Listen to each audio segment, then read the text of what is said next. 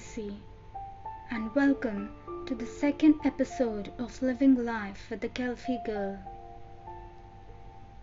For all you new Kelfians out there, this is a fortnightly podcast that speaks about the true essence of life, philosophically. Today, we are going to discuss about this be positive culture. Don't we all get at least one forward per day, whether a post, a graphic, or simply a message about how to be positive in order to achieve our goals in life? Don't we?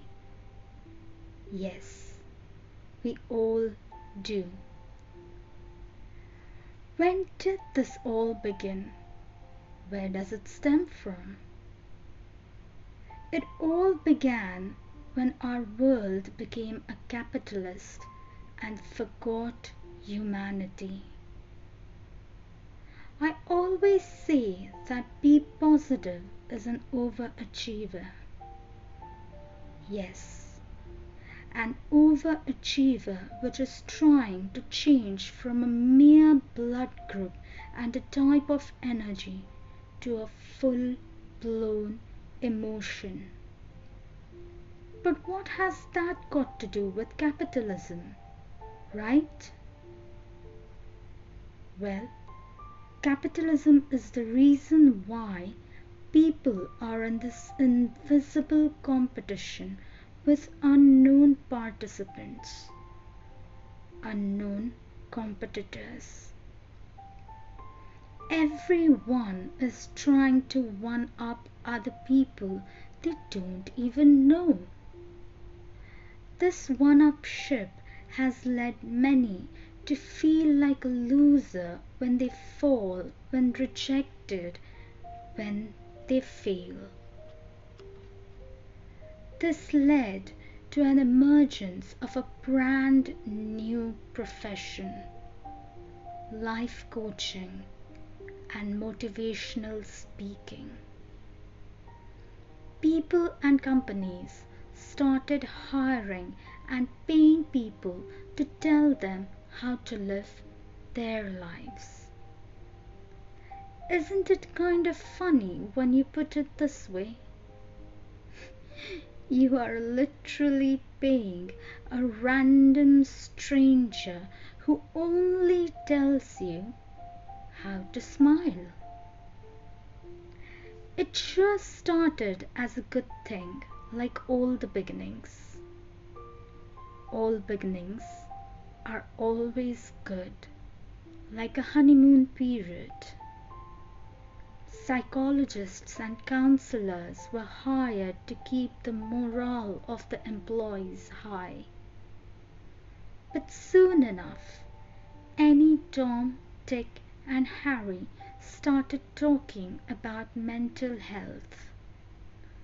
These motivational speakers did not care much about mental health, for they were paid only and only to talk about how the company's workers should keep slogging and earning profits for the company.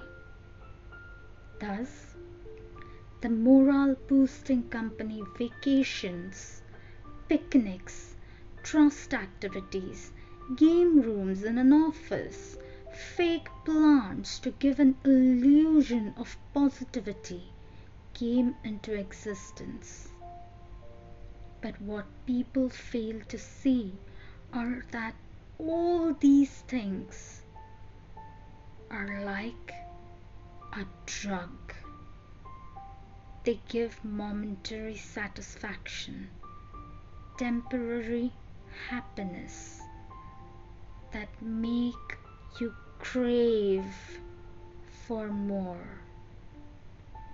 And when you get used to that drug, the excitement wanes. People got their invisible competition home. They were slogging in their offices for appraisals and pushing their kids into the rat race as well. Higher scores will get you a good college, and a good college will get you a good job. A good job will get you more money, and the list, it just doesn't stop. It goes on and on and on. This pressure led to unhappy and extremely pressurized kids. A society where education and knowledge did not matter, but marks and grades count.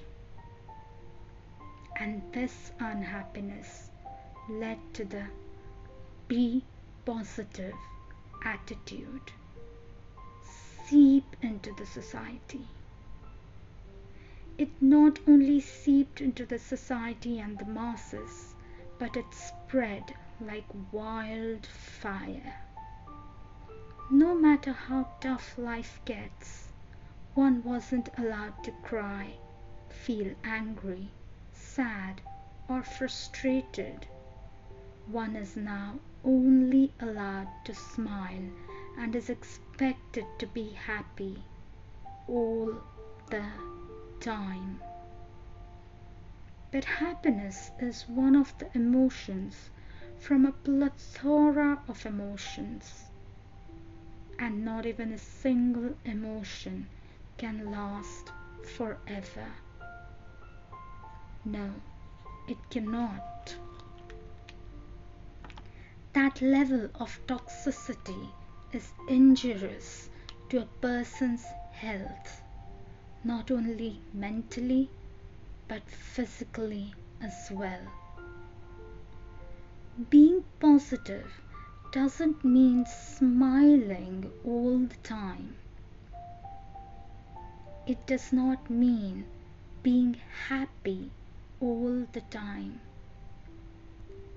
It means accepting reality, experiencing all the different types of emotional turmoil, crying, and moving forward and not moving on. Yes, there is a difference between these two.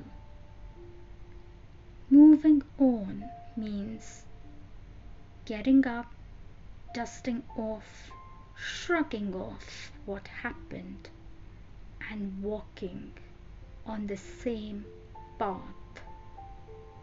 But moving forward means accepting, learning from the experience, taking that baggage along with you, and choosing different paths. And even if you decide to tread on the same path, not making the same mistakes again is moving forward.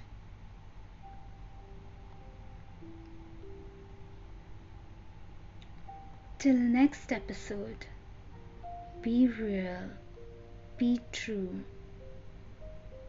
so that you can always keep shining even in your dull moments, and be golden.